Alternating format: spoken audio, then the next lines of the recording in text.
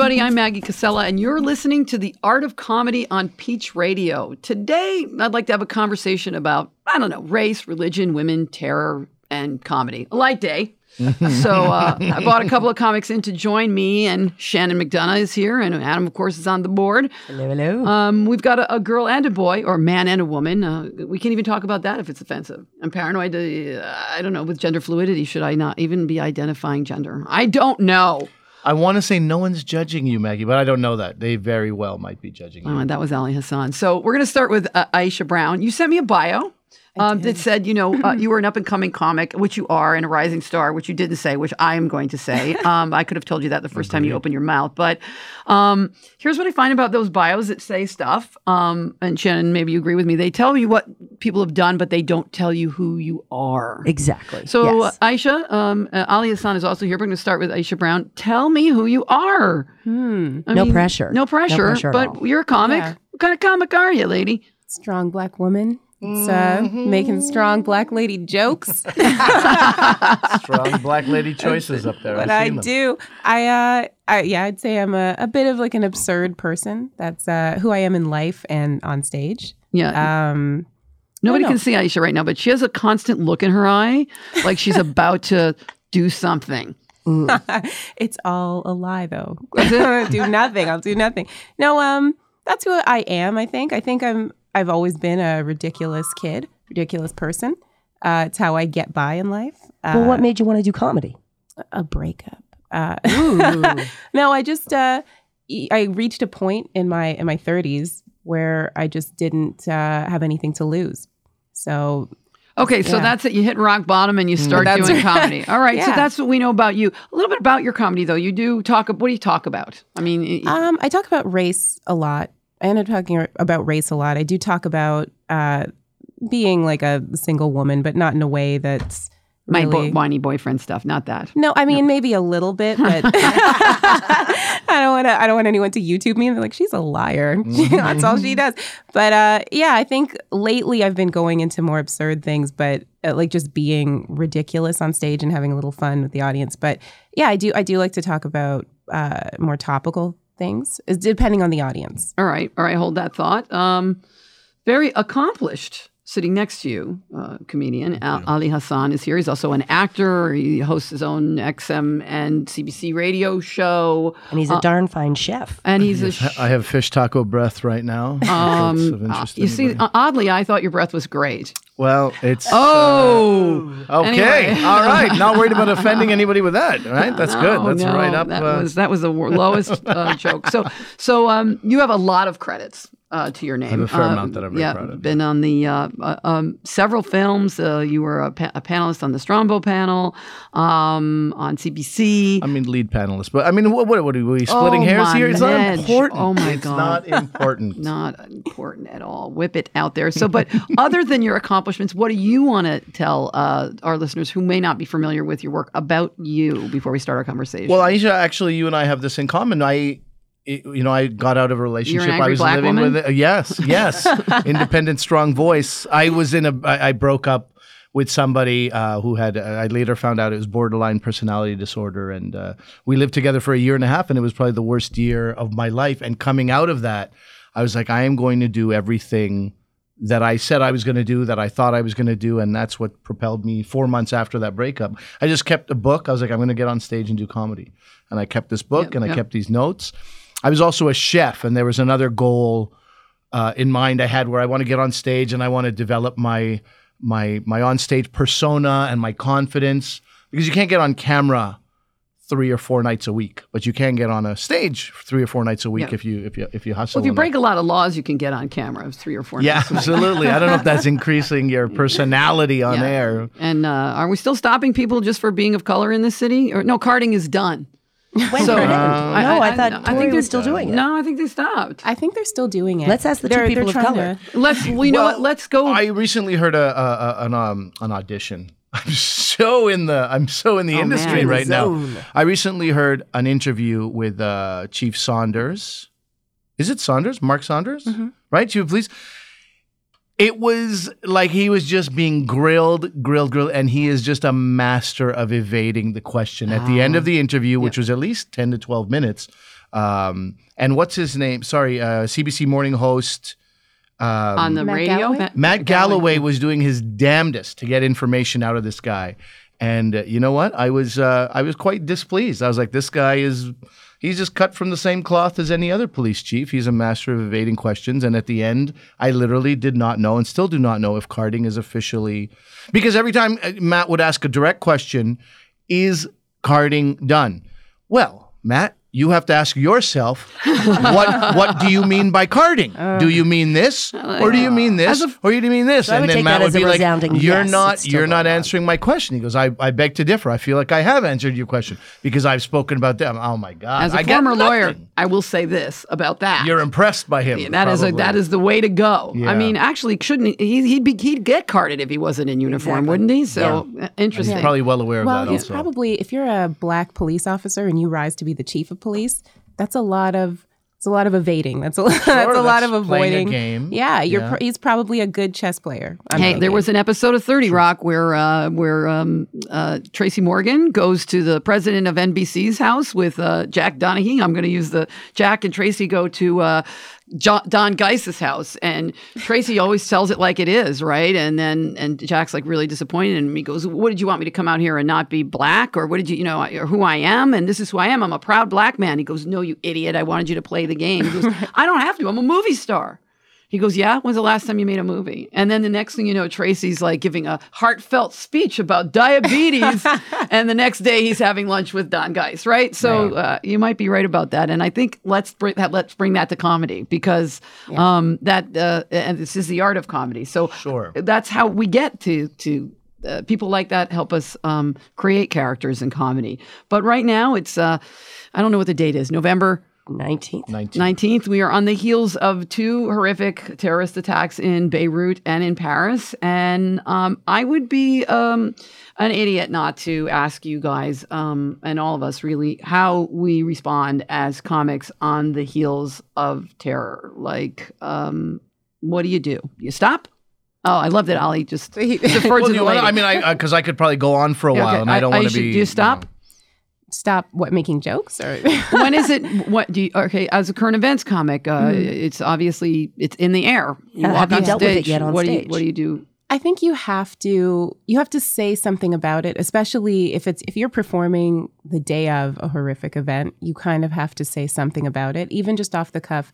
I think a good rule of thumb is just to say, this is a horrible thing that's happened, and then it's your job to kind of either bring levity or bring a point of view that hasn't been considered up. Mm-hmm. But I'm really cautious about wedging a perspective down someone's throat. You know, like there's a difference. I think I'm probably a comedian first and then an activist, right? So if I can't find a way to make it funny, I'm not just going to say something for the sake of saying something, because people are at a comedy show for distractions. They're running away from their problems. Mm-hmm. So if I can't say what I need to say in an articulate and funny way, then it's not worth it. So if it's not funny, you won't say it. If it's not funny, I'm not going to say it. But I do respect the need to try to make it funny. Like I think, or not even just funny, but just bring clarity to something. I think a lot of comedy that I like is comedy that makes me go, aha, right? Mm-hmm.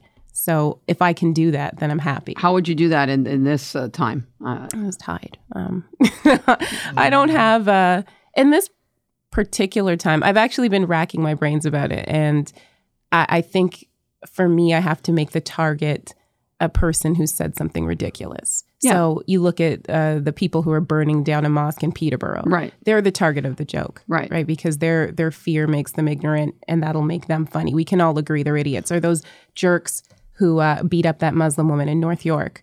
They're the target of a joke. Right. You have to. Well, and they don't even understand that they're actually part of the problem. I mean, that's the funny part about them. Ali, you posted a very long, I didn't mean to Sorry, I'll shorten it next time. Come on, man. As far as Facebook posts go, it was pretty long, you know, and it wasn't about a kitten or, you know, some self-serving. I had the worst day of my life today because my kitten stopped lactating. What? Yeah. So I don't want to read it. But if you could, in a nutshell, it for us, what your post was about and why you wrote it. Well, I I had a show the night before. This is, there's Beirut attacks, and then on Friday night there's the Paris attacks, and then on Saturday night I had a show called Muslim Interrupted, which is a show. Coincidence? Yeah. I certainly hope so. What a publicity stunt! Yeah, indeed.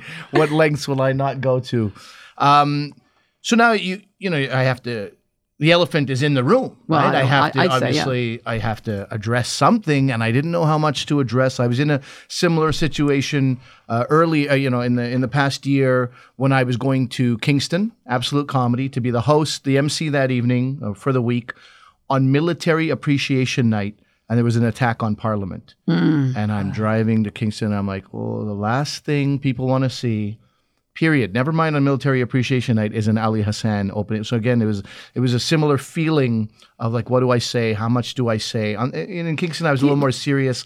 On my show, Muslim Interrupted, I said, all right, everybody, I hope you feel relaxed and feel calm. That's my utmost priority. Make sure everybody's comfortable, which is why I've elected to speak about Islam for an hour. Listen, couldn't rebook the room. The timing is bad. I get that. The timing's bad. And then there was a laugh in the room, and it was like a release that I felt. And I was like, that's all I'm going to say about that. Right. That's all I'm going to say about that. But it bothered me at some level. It wasn't enough to just hashtag pray for Paris, Je suis Paris, pray for Paris. And it wasn't appropriate for me the day of to come see my show that night. So on Sunday, it wasn't enough for me to just say the show on the Saturday. So on the Saturday, what I did is I posted my actual feelings. And my actual feelings were that,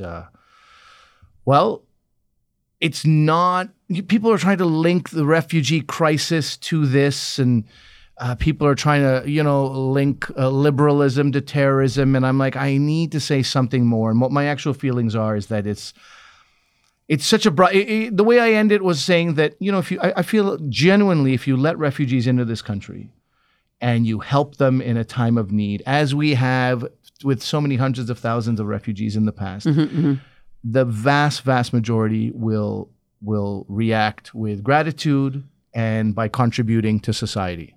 That's what I truly feel. And then you went, and P.S., by the way. And then I said, ironically, I now got to get to work, paradoxically almost, on my show called Muslim Interrupted, because that was an interruption from a Muslim who was trying to work on his show. And obviously, that's a very selfish moment. So I tried to say it as a tongue-in-cheek. And you did, and it was very well said. It was a very all sides covered kind of statement. Sure, and we're looking for answers, and I don't have the answers, but I wanted people to know, as a Muslim, I also want answers. I don't support any of this. I don't identify with. How do you handle it in your comedy? Okay, let's talk a little bit about that. Okay, I mean, I have friends. First of all, I'm not a huge fan of religion, period. As a woman, I always say, show me one where literally every person, every deity in it is exalted. Who is exalted is a woman. I might consider it. But I'm not a fan of it for a number of reasons. And one of the top reasons is when it's out of control, it's out of control. Sure. Regardless of who it is.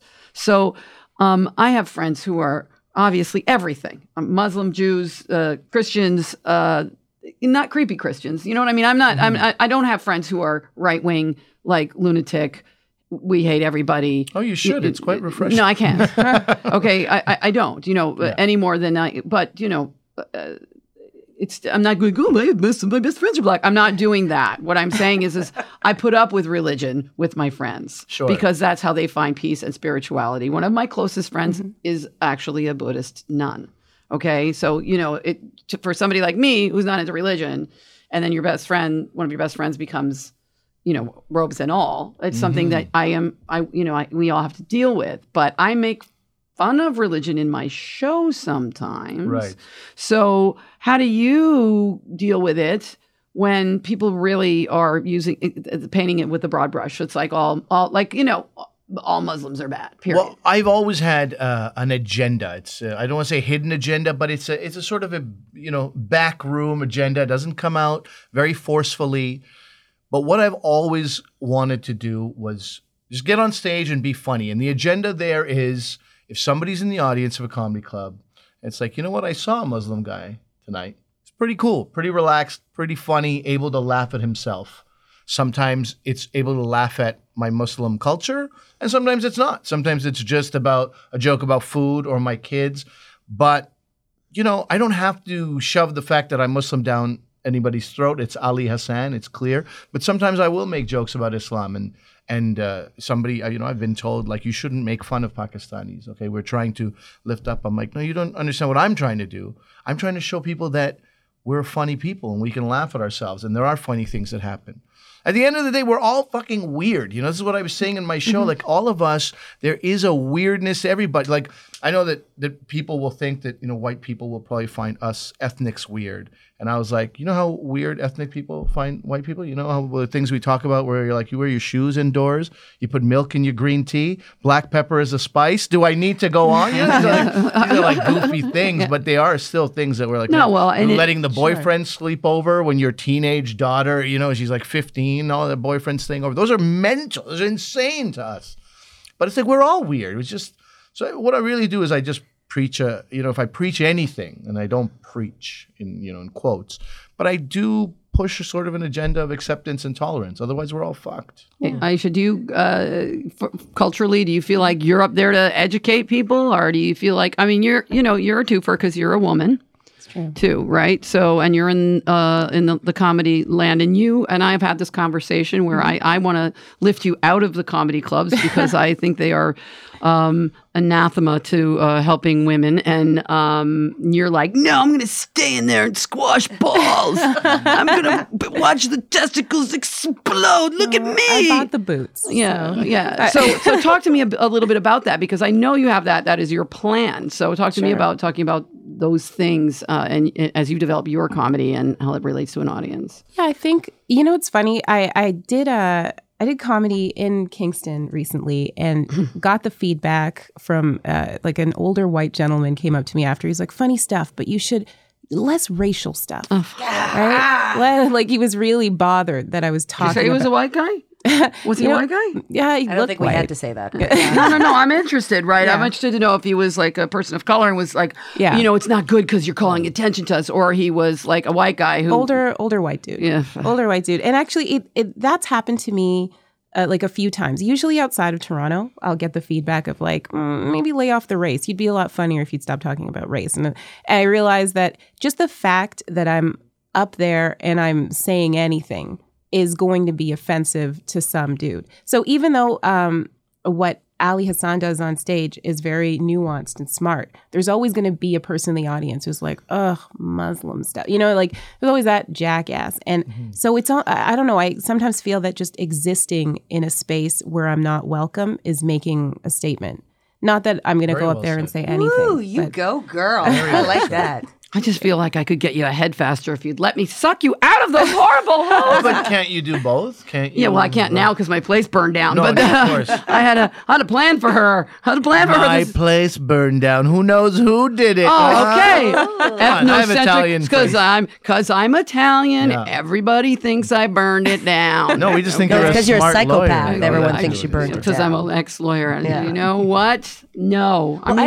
Sorry. No, I'm just saying there's a lot of guilt in my culture, and I was raised amongst the Jews. So I would never, ever take a match to anything because somebody might get hurt. Because I blame myself for everything anyway. So, you really understood the culture. Is there guilt in, do you guys have guilt? Sure, man. Sure. That's, that show that I'm doing talks about this up and down guilt, how it came back. And that, you eat pork as a 15-year-old and you literally walk around like, I'm going to get killed. Maybe it'll be this car and maybe it'll be a lightning bolt. Oh, yeah. Do you have heaven and hell? Sure. Yeah. Sure. Oh, yeah. Well, that concept of heaven guides these people, terrorists, right? Yeah, exactly. There's also like a different type of guilt. I feel like if something happens in the news where a Black person does something wrong or is perceived to have done something wrong, there's always that feeling amongst Black people of like, oh, fuck. Sorry. No, you can say whatever you want. You're so cute. There's that feeling because I think there's for every outspoken Desmond Cole type person, there's a Don Lemon. Yeah. Right. There's a black guy. Uncle Don Lemon. Oh Uncle my God! Don, No, you can say that. I can't. Let me tell you this: he's gay. I want to trade him back to the straight side. I'm like, please don't come out. Go back in. Right. Trying to justify slamming a young black girl against we don't know the whole story. Like, do we need to know? Excuse me. You know what's so funny? You and I have the same sort of, and probably Shannon have the same sort of embarrassment for Don Lemon as part of minority cultures because he's a twofer. Right. Because he's gay and black. Yeah. I can't. Every time he comes on, I'm like, stop. Now, is he playing the game? Is he playing the Mark Saunders game? I would think possibly. that. I would think that. I can't imagine. I don't know. Unless where did he grow up that he didn't experience this obvious racism that's inherent? Well, it's all over the place, but especially in the southern United States. Shannon, how could he do you not think, but see Shannon, that? riddle me this. Yeah. I will make the statement. I do not believe that man is bright. I don't think he's smart. No. Do you think he's smart? Because there's a part of me that's like, well, maybe I should be looking at all sides of the equation. See, here's the other thing, and you could. But there's a paycheck attached to it. He's going to say what he has to say to get paid. You're also expecting a lot more from journalists than they are obliged to offer. So some of them will take the road, more traveled. They'll go on the well-worn road, and they won't. Man, when he's in deer's headlights, he just sort of shuts off and just like, well, that's blah, blah, blah. Like he goes, oh man, this guy's trying to make me think about something. If I think about something, that might open up a couple of doors to something that I don't want to go there and ruffle any feathers. Well, who's that Republican candidate again? Ben Carson. Ben Carson, Don Lemon, Mark Saunders, they're all a part of Bobby Jindal, right. if I can add one of my own. Yeah, let's throw them in there. I think there's a real... And again, Bobby Jindal, also maybe one of my own. I'm just saying. Oh, you think? Oh my God, sachet. Yeah? Sorry, I have to be interrupted. Go on, Aisha. But there is a financial benefit to basically saying, hey, I'll be your token. But they are for as comics, they are also. Have you never done a Bobby Jindal joke? Have you never done a Don Lemon joke? Or sure. I mean, Don Lemon just reminds me of Liz Lemon, so that alone is as a Tina Fey fan. But Ben Carson, my God, I mean Ben Carson. All I could say is that clearly he's kept a few of his own prescription pads when he retired because he always looks. He's got googly eyes. And he's a compulsive liar. And there's that, right? So, but look at when you see women like on Fox News or that woman on Sun TV. They're just so anti-woman and they're so ridiculous. Sure. And I guess we're sitting there going, "You're a woman. You shouldn't be so anti-woman." Yes, but they are great fodder for comedy. Now, but here's my question to you guys, all of you, is for some of them, I think there are certain people whose names I won't say. One whose initials are AC, who is one of those conservative women. I think just fill a vacuum that they are like what you said about a paycheck being attached to it, right? And people often come to me and say, "Why don't you talk about those people? Are there people you won't talk about in your comedy because you don't want to promote them, even though they're ripe for material?"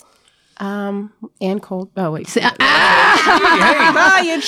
shall not be named. Come on. See, she definitely is. Yeah. Yeah. I think she's definitely trolling. Yeah. Okay. Right? I agree. Right. Yeah. She's trolling. And there's trolls in every. At some level, Donald Trump has to be trolling as well, right? He just. Well, he's a megalomaniac. I mean, today what I read. I mean, this guy is basically trying to hark back to. Memories of Nazism, like Muslims should have separate identification of some kind. He said he would seriously consider closing mosques in the United States. Yeah, and he's got a well, he wants to reopen them as Trump mosques. So, I mean, if he could brand them, he would. If he could brand them, he would absolutely reopen them. Sure. Unfortunately, the windows would fall out. Right. Somebody They'd go bankrupt. If he's collecting rent on that mosque. Yes, that'd be a different story. He's all for it if it's No, he is the cuckoo bing bong. I mean, I think in that, for me as a comic, all of that, having just been down there and doing comedy and actually juxtaposing the Canadian elections against the U.S.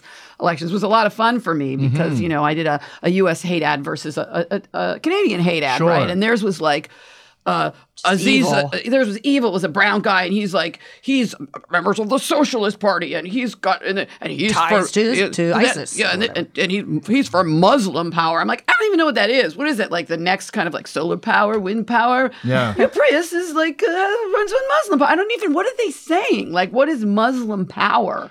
Like, well, it's so man. It's like the fantasy is coming true. That it's. The fear-mongering has been so successful beyond the wildest dreams of the mongerers. Then isn't it our job, then, both of you, isn't it your job to not, I know you like the absurd, Aisha, but you say your activism comes second. You're a brilliant woman. Isn't it your job to go out there and start like breaking heads with comedy? Because frankly, people are terrified that, you saw that little boy, the little Asian French boy, papa, the guns are going to, the mean man. Oh my God, whoa, yeah, my God, I wanted to. But I mean, I'm pointing at Aisha because you're saying my activism comes second. Should it right now? That's a good question. I do struggle with it. I think it is difficult to be political almost and a comedian in a stand-up setting. Like if in a room full of other comedians, because then you're considered humorless, right? You get boxed into almost a Janine Garofalo category. And I'd say she's famous and she's successful. Box me into her category. She's fantastic and she's wonderful, but there's no way that if Janine Garofalo started off as political as she was, she'd be as successful as she is. Right. I don't know how she started off. So stand up. She started with stand. She used to do. Yeah, but I mean, I've been a stand up forever, and I've always been political. I don't have Janine Garofalo. But you're not as famous as Janine Garofalo. That's true. You know why? That's true. Because you're too political. No, I don't think so. Why? Have you experienced backlash? Is it like what are you basing She's that pointing on? at Aisha. Like in Kingston, that comment. Yeah. Sure. And there's also there's an online comedy community. Oh. And I would say. Which you should stay away from. Okay, I don't. Shut up, bitch. It's a little bit toxic. Well, yeah, you just kind of, you can read the subtext. You can read between the lines. And and everybody here is an other in some sense. So you know when you're accepted, when you're not. And you can just tell there's certain language. It's funny. It's the same language that is subtle and racist is the same language that's subtle and sexist or anti-Muslim. Like you can just read what people are saying, and you know that the ice that I'm walking on is thinner than the ice that a bearded white gentleman doing comedy. Like he's. So then going back to what you were saying earlier, in fact, she shouldn't be off the online forum. She should be there. Fighting for her place and the place of others. But what she's saying is then she will be seen as a humorless, political comic, and she's going to lose cred. I mean, I understand what she's saying. There's a fine line that she's trying to walk by staying in there. And, and yet at the same time not being dragged down by the. But I think as a funny person, there's things you want to explore also. There's goofy things you want to explore. There's things you want to talk about. And if in that message you can, or in that moment, in that set, you can also push forward some message, then that's great. But if it's all, then I mean, look, these are my own insecurities. I know if I do 20 minutes and it was all on my kids, I would start thinking that people are like, okay, that was funny, but does this guy have anything else to talk about beside his kids? W. Kamau Bell. When I listen to W. Kamau Bell, when you're getting to minute 16, 17 of like hard-hitting racial stuff, I need a break. I need a break too. And I feel like there's ways to, and that guy's, very smart and very intelligent, but I feel like, and I don't think there's anything wrong with being absurdist and And let's change directions baby then dick. because I'm talking about baby dick over here. Baby. that's let's switch directions because I think this is a good time to switch directions because Aisha, you're saying you like doing the absurd, and I think that if I'm listening to this and I'm a person who likes to go to a comedy club and I'm like, well, Maggie, shut up. Sometimes I just don't want to think about like that stuff. And I will give you an example of I was in the States, and now I used to do only current event stuff, and now I do I'm storytelling and current events comedy. So I do we just posed for a picture of that. It's hilarious. I do my storytelling first, and then I do my current event stuff, right? And it's interesting because I actually, I'm sure they were having a dyke fight, but 4 women got up and left, and I, in 10 shows, what do I care? That were all sold out. And I said to the owner, what happened? No, she said she didn't like political comedy, right? But I had their money and they were there for 30 minutes of storytelling, right? So when I got to the politics, that was just it for them. However, in hindsight, when I rewatched the tape of the thing, I could pretty much see them in the back of the room having a, why are you looking at her? Because you didn't look like that. So it really wasn't about me. But the point is there are people who just want to hear, they don't want to hear anything at all. Right. I do go, Aisha. Well, okay. I think there's a feeling. There are people, like we were talking earlier about how some people feel hyper offended by certain things. And I think some of those people are now older white men. Mm-hmm. And so if you say anything, that borders on what they're sick of hearing, because they personally feel like they can't talk. They feel like they're being choked. Mm-hmm. And so why do you think they feel like they're being choked? Because of political correctness? Yeah, I think they're finally being made to be aware of the fact that, hey, some of the things you say or do have consequences. And they're like, well, I don't want to change for anyone. Mm-hmm. And so if I'm the fact that I'm standing on stage may just be enough. Right. But if I inject an opinion into that, it's all of a sudden, it's like an allergic reaction. So because we are talking about the art of comedy, how do you craft a set for those people? Well, do you change when you see them in the audience? Depends. It depends how many. I'm very young for that. Myself. I think it depends how many people are there like that in the art. Like you kind of look at the makeup of an audience and decide, how black am I tonight? Wow, that's a real question. Mm-hmm. Like if I'm in Peterborough, I'm like Hillary Banks. I loved Hillary Banks. Yeah. If I'm in Toronto, I'm original Aunt Viv. Like nice. there's a difference. Original Aunt Viv. You got degrees of blackness. Yeah. And I mean, Ali? That's a very interesting conversation in and of itself. There was a guy named Eric McMahon who would work at the Comedy Works in Montreal where I would go. And it just so happened that I would get booked to MC and I would often get paired with Eric. He would come a couple times a year because Jimbo loved to golf with him, the owner of the Comedy Works. Mm-hmm. So I just remember, I would watch Jimbo him. loved to golf in itself is just, those are words I never thought I'd ever hear. Oh, man, like obsessed. But Jimbo liked golf. Oh, you didn't know Jimbo. You're just saying that those words. I know, it sounds like some southerner who should like to shoot and hunt, but instead you like to golf. No, yeah. There you go. So sorry, I interrupted. No, not at all. He would come and I would be fascinated by the fact, 5 shows. So the Thursday show is a fundraiser for, dragon boaters. So there's 100 dragon boaters in the room. Mm-hmm. Friday is a young rowdy crowd. Friday night, late, drunk, very young. Saturday, a little bit more sophisticated. The makeup of the 5, right? Of Thursday to Saturday. Yeah. He wouldn't change a word of his set. He would not change a word. He wouldn't change anything. And I found it fascinating. By the end of each show, it was a good set. It was still very good and entertaining.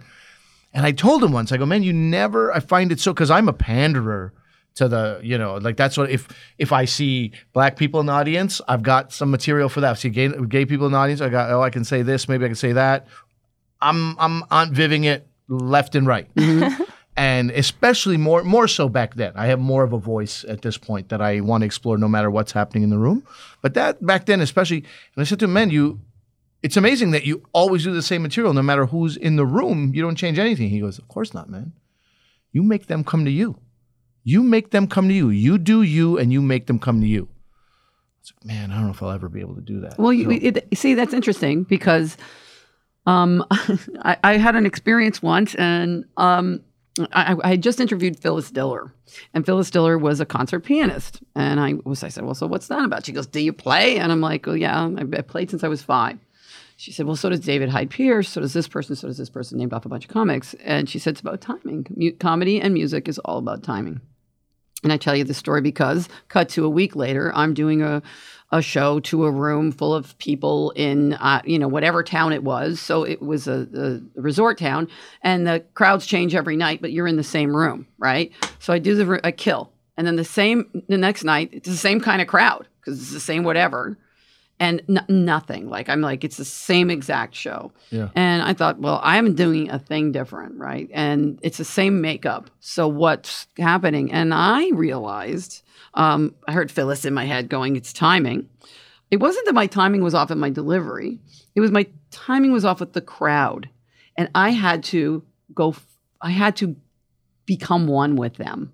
You know, when he says you have to have them come to you, well, you have to find out, I think, where they are. Yeah, which as a 25-year veteran that he was, he's able to do that. Right. But that's so instinctual that he's not giving me that advice. Okay, well, that's understood. Right. Well, she gave me that advice, No, of course. right? Yeah. So, I didn't realize she was giving me that advice. Yeah. So I actually, I changed my tone, I changed my timing, I changed my everything. You know, I tend to have a loud delivery or a fast delivery or whatever until I got to the point where they were comfortable with. I never changed my material. Yeah. And it worked. I mean, it would have been a horrible hour. I would have done it because what do I care? I have their money. Oh, did I just say that out loud? But it saved me. So I think there's something maybe to take away from that in terms of. I personally would like to just get to a point, because I'm still figuring out who I am on stage. Mm-hmm. I like to get to a point where I am who I am, no matter who the audience is. Mm-hmm. The truth is that my experience thus far as a Black woman, I change. I'm like a chameleon all the time. Mm-hmm. And it's always to adjust to the comfort level of other people. I'd like to not be that person. I'd like to be like my dad, who's just my dad, no matter what the circumstance. He's obnoxious, but it grows on you, or you hate him, either way. Mm-hmm. Yeah. But I think most women and a lot of Black people are very used to, like, there's a different way. But you realize it's your comfort level. You know, I'm not a therapist, but when you say, you're but you're just saying to their comfort level, it's really, you're getting to where you're comfortable. Yeah. And also comfortable with, there will be times where you just don't do well with that particular crowd and being comfortable with that, right? Yeah, that's true. I imagine you've had experiences, though, and I have too, and I'm sure you have, Maggie. As a woman, there are times where you don't feel safe. There are times when you're worried. So I can understand there's going to be a certain level of. I've never not felt safe. No? No, never. Wow. Never. But that's because I have been very fortunate in my career to have played venues that only I want to play. I was going to say, clearly you haven't been to Lethbridge recently. No. I listen, I go only where I've been hired for who I am. I have never played a comedy club ever. Once when I was on the radio in New Jersey, they hired me to come to the comedy club, and then people came to see me based on that. But I've never done a comedy lineup in a comedy room, so that's why I'm asking you guys these questions. Yeah, because I'm very, very, very lucky in that regard. Really lucky. So, well, I think you knew what you wanted from the beginning, and you went out looking for it. I never wanted to be a comic. Someone told me Leah Delaria told me I was funny, and the next thing you know, I was on stage. So, but she also told me how to produce, and from there, I just produced my own shows. Yeah. So it's like you're coming to see me and Leah. You're coming to see whoever I'm producing. People trust you as a producer too. You know, so if I brought you to the club, you bring your own people, but they're my people who will go and see Ali Hassan because it's like, oh, Maggie's bringing him to the club, so he must be good. Yeah. Right. So I don't know. In that regard, I can't imagine what it's like for you in Lethbridge, Ali, or you in front of that crowd that's like mostly white guys who are going to come up to you afterwards and say, you're funny, but, you know, do less Black. Well, it's funny. There's a lot of like older comedians who've like been around a while who like to tell you how to be Black. Like, like I'm telling you or whatever, but... No, like I'm telling you how to do your career. Black comics telling you how to be Black? No, like, white comics telling you how to be Black. Oh, really? Yeah. Oh, do tell. I want to hear that. Yeah, tell about that. Wait, I do it. Can you hold on, Shannon? Why have you not felt safe? Like, what was it that you felt unsafe that you were going to get attacked? And then I want to hear about the white people telling you how to be Black. No, you know, not necessarily in a comedy club, just in general. Like I've been assaulted on the street. I've had men what does this have to do me. with comedy then? I'm sorry. No, but as a woman, you know what it's like when you have a room when there's men around you who don't like you. That can be frightening. Okay. Yeah. So when you said you don't feel safe, I've certainly not felt safe walking, you know, down my driveway at 2 a.m, you know, in the middle of the night or something, and I hear, why were there coloreds there? Were there the coloreds in the driveway? You know what? My neighborhood looks like It's a Small World threw up. So mind your business. Okay. Okay. So then go back. So I'm sorry, I misunderstood what you were saying. No, I just meant like as a woman, you know what it's like, right? Yeah. Okay. So I've certainly not felt safe as a woman, but not on stage. I've not ever felt afraid, other than the fact that you want to kill yourself sometimes when you're not going over, and it's just like, please let it be over. So I'm afraid to look at the watch. Yeah, I know. Find out that there's still 35 minutes. Wait a minute, what's that? I'm moving my hand towards I'm just scratching my. Holy crap! And then I said, "Oh, mother!" Should know that Ali's now looking at the back of his hand and his watch at the same time. So you telling me white guys come up to you and tell you how to be more black? Like older, like we're talking like 60 plus, I would say. White guys who've been in the business. Oh yeah. Everyone likes a project. Yeah. Like, you know what I like about you? You're not beating me over the head with how black you are. Like, oh, you're welcome. I guess, right? I'm glad I could make you more comfortable. You know, see, that's the assumption that everyone should be, what you should be talking about should be all white stuff. And if you bring up anything that's not white, you're bashing us over the head with it. That's hilarious to me. One of the best things I saw in comedy, for me personally, and I don't know if this is, this is unsolicited, obviously, but also you're my friend, so I would tell you this. This really helped me, and I constantly strive to become this person as much as possible. I was just a couple of years in, and there was a room. The Comedy Nest had a road show every Wednesday, and it was a room that was not set up for comedy, and it was constantly a struggle for many people. So this was a show where, it was okay, where everyone was doing all right, not that great. Headliner comes on from Vancouver. His name is Kevin Fox. He comes on, and he's doing a lot of material, and some of it's going well, some of it's not going well, but this one couple is just not laughing. And I was at a stage of my career where all I would be thinking about is that couple. Mm-hmm. Why are they not laughing? Mm-hmm. I knew better than to ask them why they're not laughing, because I saw somebody say that once, like, what do you find funny? And they were like, not you. And I was like, okay, I will never do that. But Kevin Fox looks at this couple, and he goes, it's okay. I'm not for everybody. And I remember being like, okay, wait, did he just do that? So one thing that happened is he let them know, I don't give a fuck if you laugh or not. Mm-hmm. I'm not for everybody. Number two, he let himself know that I'm not for everybody. I don't care. Like, he addressed it and addressed it in the most positive way for a comedian. I'm not for everybody. And I just try to be, when I see, even if it's 90 people laughing and 5 not laughing, those are great odds. But I look at those 5 and I go, not for everybody, and that's I just like a little mantra that I you know what, and here's where not being you said before the show, like I still don't know how to make lesbians laugh. A lesbian will actually tell you that you're not, and I've had to grow a skin to that. Yeah, you know what, my girlfriend likes you, but God, it's just too much for me. I can't sit through an hour of your shit. Just the yelling. You're too. Someone wrote me an email, a really heartfelt email recently. As her partner was dying, and she was like, when I first met you, I saw your show, and I was like, oh, I felt assaulted. I'm like, well, thank you. And I wanted leaving the audience assaulted. That's what I want as a pull quote for my next poster. Sure. Left the audience feeling assaulted. So I wanted to ask you both about being afraid, and because before we got on the air again, Ali, you were talking about being afraid in terms of saying the wrong thing from a politically correct standpoint. Scott Thompson was on this show. Did I say that? I think you did. Okay, I can't remember the context. Let's go through it. If you didn't, let me set it up by saying Scott Thompson was on the show once saying he was more afraid of the left than he was of the right. Oh, yeah. In that respect, what happens, the right's not coming to my own show. Yeah, they may be at a show where I'm on the bill. In a comedy room, yeah. But they're not coming to a show, especially not Muslim Interrupted. Even my past show was From Zero to Hero. It has my kids on the picture. I'm clearly a brown guy with brown kids. The right. Now I don't want to equate right with racist, but those elements that don't like the presence of a Muslim guy will not be at my show. Mm-hmm. But the left and the negative part of the left is this, which Scott Thompson, in my opinion, is probably scared of, is when I make a joke about Muslims, and I am a Muslim, and I make some kind of a joke, and then some person will lean back and cross their arms in protest. Mm-hmm. And that infuriates me because I'm like, this is your big fucking move? This is your big move?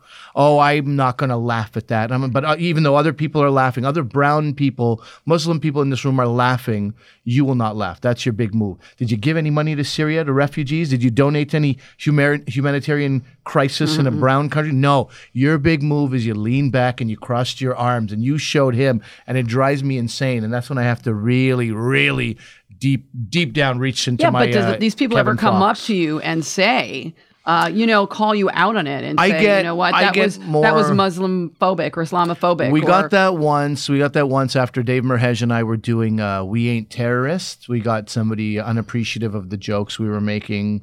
One person, and then on the flip side, I didn't hear enough jokes about terrorism related. There's some more stuff you could do. Why was he talking about his father? I'm like, well, that's the name of the show, We Ain't Terrorists. We're regarded as such at Borders and in other places. Aisha, do you find that with the African community that if you say things that are, I don't know, that the people come up to you and they're mad at you because you said something about Don Lemon? I have yet to experience that. I think I'm too new.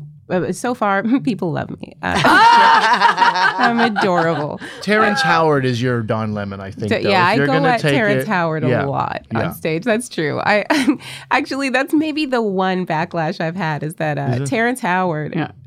Black people love him so much. And I'm like, but he's a monster. And I've actually had somebody, I think it was Sandra Battaglini, who's a big Empire fan, which is like hilarious to me. She loves it so much. And we've talked about it. I can't even watch the commercials. I'm sorry.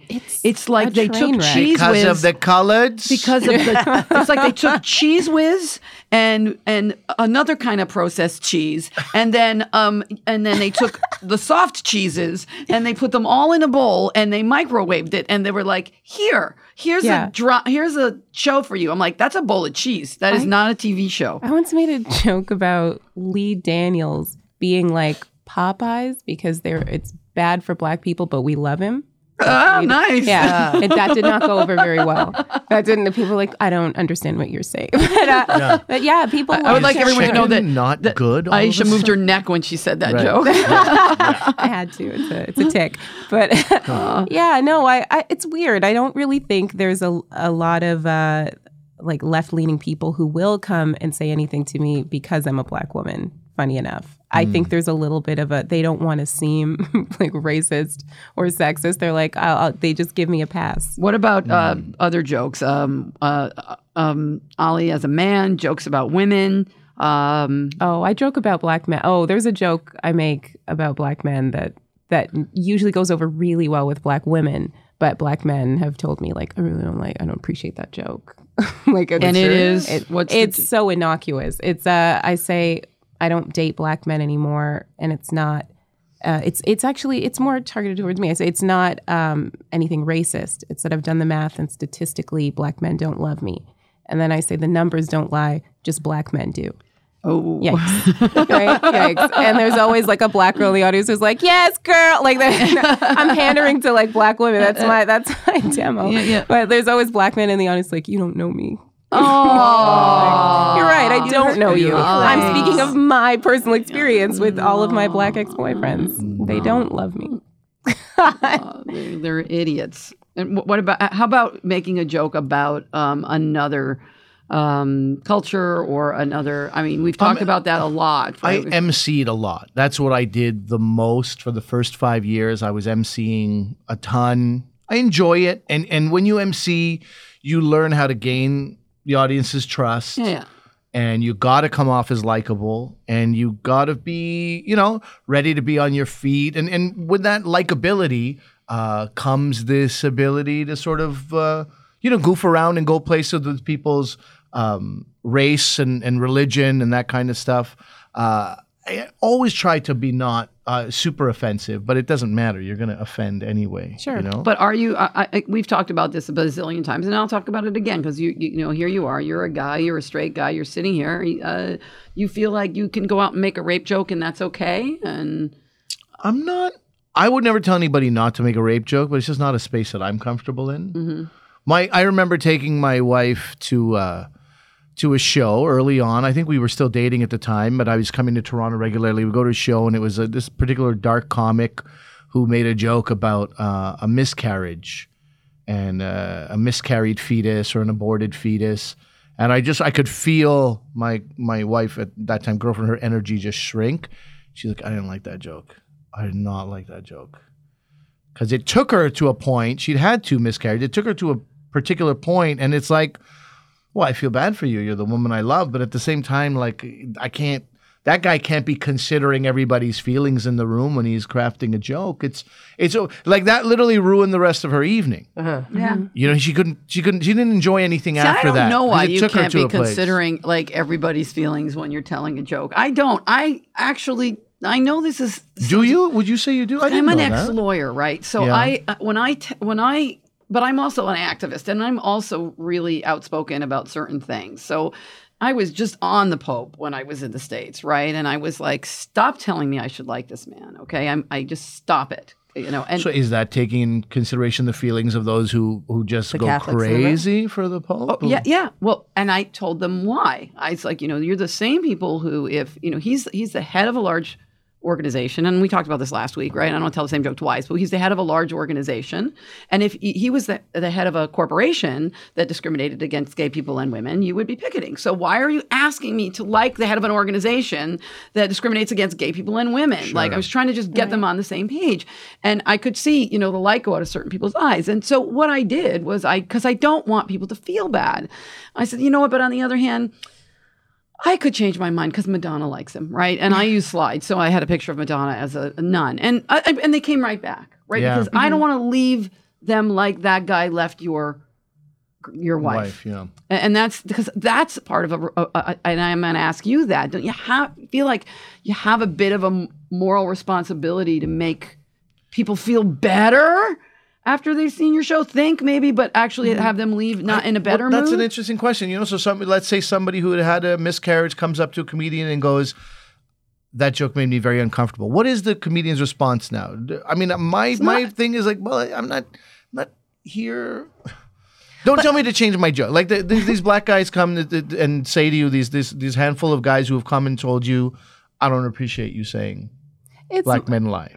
Yeah, like it's never been. Because I think the point, I would explain to them, the point of that joke isn't that black men lie. The point of that joke is that I'm hypersensitive and I'm wounded, right? It's not. Yeah. So I guess if they get the impression that I'm saying all black men are liars, that's fair, and that's, sorry you feel that way. Maybe stop. Right. I think that's the difference. I think that's the difference, though. Is like, let's say if your wife had gone up to that comic and said, everything was great, but I just, that, was kind of hard for me because I had suffered a miscarriage. And he said, oh, I'm really sorry. I wasn't targeting you. It was just a joke. I'm sorry that it hurt your feelings. There's that answer, or there's, no, you can't censor me. Right. I'm a comic. I'm the voice of the world. Yeah. We're the people. It's like, okay, don't be a dick. You know what? There's two. Shannon, that's exactly. I got to agree with that. I don't think that comic should change their joke, but I think there's a room for an apology right there. And I think that's exactly, that is it. Yeah. That is it. I mean, the other thing too is like the value is the joke so funny that it's worth triggering trauma for a person. That's the other thing. Mm-hmm. Like if you're going to bring up rape, is your joke so hilarious and so like needs to be said, and you're taking the right stance on this, that it's worth putting a person who maybe went through a trauma recently through that all over again. Like, which brings us back to where we started. And that is, the world we live in today. So let's end where we started. So how do we tackle what we have in front of us today without bringing up trauma and helping people heal as comics? My solution has been to go as much into the personal as possible. Mm-hmm. So this show that I'm working on, it's called Muslim Interrupted, and there was definitely an interruption in my journey into my foray into Islam, or my trip along Islam. And that might be offensive to some people, particularly Muslims, who are like, this is not the right message, you're not promoting Islam. But my retort can always be that this is my personal experience, and you can't take away my right to tell my personal experience, especially I'm doing it in a form of entertainment. And I'm trying to tell you, from the poster to the promo to the first 10 words that come out of my mouth, that this is, I'm trying to prepare you for what's about to come. So there's no surprises. So for me to be particular, personal, like Aisha was saying with her bit, this is about her and her own wounds. I feel like that's the solution in my mind, to stay away from offending people too much. And you still will, but at least you have a response like, hey man, I'm just talking about what's happened to me. Yeah. And if you don't like it, you could always just go fuck yourself. Yeah. And then there's that. Sometimes you want to. Sometimes you want to. And then there's that. Aisha, you feel the same way about that? Or feel the same way. I'd also just add, I think we talked earlier a little bit about fear having control over a population, right? So like different people getting violent against Muslims at this time, they're doing that because they're afraid. They're altering their behavior because of fear. I think it's probably... You think they're altering their behavior? I think they're just complete assholes and they think they have permission now. But go ahead. I don't mean to interrupt you. They may have... All of that is probably on the surface, right? Those hateful opinions are there, right? They're there. But the need to act on them is fear-based. Just like with people who all of a sudden are now reconsidering accepting Syrian refugees into the country. Well, I think that's fear-based. I think those other people are, and we can agree to disagree on this. I think those other people are actually just they were just assholes to begin with, and it's an excuse. But it's now what an is excuse. an asshole though? I think I agree with you. I think that it is fear. Like even with like racism, it's like not understanding, thinking that someone's different than you, somehow that they can hurt you. Something. It's you're an asshole for thinking that way and not bothering to open your mind. But it's ignorance. But ignorance isn't fear. Ignorance isn't fear. I think they're related. Like all those cops that are shooting unarmed kids or unarmed people, they're not doing it because they get a bonus at the end of the year. They're doing it because they do. And during that Matt Galloway interview, I think about carding, there was a mention of the bonus. Sure, there's a quota. There's an incentivized quota for carding, but for killing people, probably not. Yeah. Who knows? But I think that that's a fear response. When you're shooting somebody in the back because you're afraid that they might have a weapon, right? You're doing that because you're an idiot, but also because you're terrified. I think when we start acting differently because of fear, the other side does win. So yeah, I probably should be more authentic and more myself on stage. No, you're doing a great job. Shut up. No, you're ass. I quit comedy. I renounced. That's what I want to hear at the go. Art of Comedy. Do you want to plug anything? Ali is doing Muslim Interrupted, and where are you doing that? Well, I just did it this weekend. I'm going to try before the end of December to do another iteration of it. Iteration sounds like a change, just an improvement on what I'm very proud of already putting out there. But I want to give a significant chunk of proceeds to Syrian refugees. And this is just something I've thought about in the last 2 days. So which organization will benefit from that and where that'll happen, I don't know. But anyway, standupali.com is the website. And before the end of the year, I'm hoping to do a benefit show. Aisha, you're smiling. I'm smiling because there's nothing I can say to plug after this that's going to sound that great. Oh, shut up. Just plug something. I'm going to plug my show. I'm going to hug children after this. Okay. Beat that. Doing an open mic at the Squeak and Fart. You know the Squeak and Fart on Washington? Yeah. I'm actually releasing I'm a part of a hip hop comedy collective called Running at the Mouth, and we're releasing an album with Comedy Records on December 18th. Sweet. Yeah. Congratulations. You better pray that my fundraiser ain't on the 18th, all right? Well, I don't take kindly to competition. Well, I don't care because Shannon and I are doing a show on the 10th called Nothing About the Holidays because nothing to do with the holidays. Bah humbug to both. Well, yeah, there might be some holiday stuff in there, but we're and that's at Buddies and Bad Times Theater. And I'm going to leave you with this because I was really freaked, and upset and sort of 9/11 upset after Beirut and Paris. And I was doing some work on my house and I was painting and I just couldn't take my mind off of it, right? I mean, you can't turn on anything and watch anything. And BBC seems to carry on, which is the opposite of CNN, where Wolf Blitzer talks in the same monotone voice about everything. There has been a terror attack in Paris. A kitten is stuck up a tree. I'm like, what? Maybe. And the Apple Pie Festival. Maybe modulate. But what I decided is that actually in these times that comedy is our friend because, I'm in the middle of trying to write a little blog to an homage to Tina Fey called Liz Lemon is My Friend, especially in times of terror. Because what I did was I was trying to get my head out of it and I couldn't. And, we're privileged in that way, right? Mm-hmm. Turned on my computer and I started painting and binge watching 30 Rock. And until I got my head into a place that wasn't of profound sadness, so I could actually do some good in the world besides inhale paint fumes and, run around in circles and going, why? Uh-huh. Why? So I don't know if you agree with me, but I think that is our job, really, is to is to be there for people in a absolutely. time when you know what, you feel like poop. Yeah. And I think we're getting more and more avenues and vehicles to do this. You listen to Bill Burr's podcast, and Bill Burr would not had I don't know if he would have ever done this on stage, but in his podcast, which is an hour long, hour and a half, sometimes he talks about you got all these Republicans worried about these Muslims are going to instill Sharia law in the country, Sharia law. When has that ever happened? We're worried about something that has zero precedence, and instead we're not worrying about the food supply that is being poisoned right now. That's something that's actually happened. And when he says things like that, I'm like, oh, fuck, comedy is so powerful. It's so powerful. And you it's know hundreds of thousands of people But that's a comic talking that. about stuff. And that's different than comedy, right? I mean, because we're talking about stuff. But it's allowed him. No, him, right. And him it being so great at talking. Right. And that's my comedy. point. I mean, we probably talked a lot less about the art of comedy during this hour than we did about, what we should be doing and about your feelings as a black woman on stage and your feelings as a brown guy and a Muslim and what are you, like, no religion, by the way? Yeah, like I believe in nothing. Nice. My kind of guy. Come on. Ready for my joke? I'm agnostic. How can I know? Who am I? God, thank you. I'll be here all week. Enjoy the veal. And with that, I thank all of you for listening and for coming. Adam on the board, Shannon McDonough, Aisha Brown. Look for your comedy CD coming out, Running at the Mouth, on December 18th.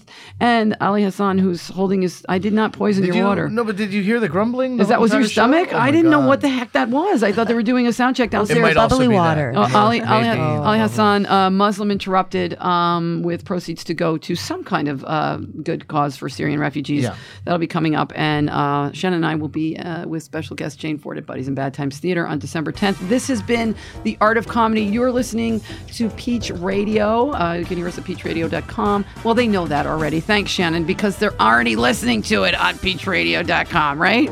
I'm just saying, All that's right. what they want. They wanted us to say .com. Okay, This is .com. why I'm here, Right. is to make sure you say You're the here .com. because you're smart and funny. That's it. I've been Maggie Casella. Thanks so much for listening.